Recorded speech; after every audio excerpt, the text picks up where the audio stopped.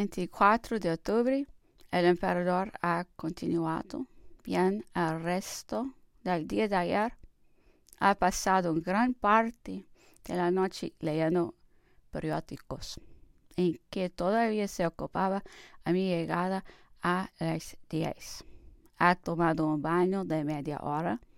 Van aumentando sus fuerzas. Disminuye la constipación. Sin embargo, se queja de un vivo dolor en el hipocondrio derecho que se extiende hasta la tetilla del mismo lado. 25 de octubre. Después de haber experimentado un terrible dolor en las sienes, se quedó el emperador en estado muy cercano al del letargo, del que sacan unos pedoluvios sin apisamados. Entonces comenzó a lamentarse sobre el estado de su salud, diciendo: puede darse nada más deplorable que mi actual existencia. Esto no es vivir, sino vegetar.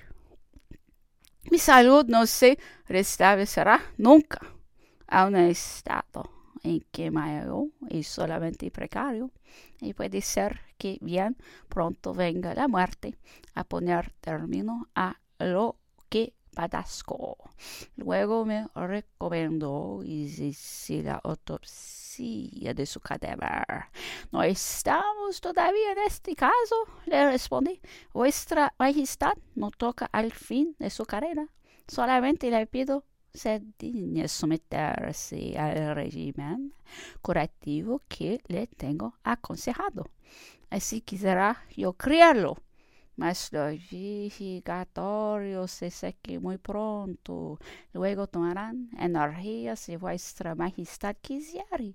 ¿Remedios? Pues sois como todos los médicos. Prometeréis la vida a un cadáver, con tal que bodiciatarse de píldoras. Yo estoy en la extremidad, lo conozco y no me hago ilusión. Todas las fuerzas vitales se concentran en el punto de que se han apoderado las moscas. Pues las sustentaréis un 10 o 12 días, mas entonces habréis obtenido todo el efecto que es posible esperar. Pero, señor, en este caso podríamos todavía probar con un cauterio. Quitad, no lo quiero. Correzar me puso uno.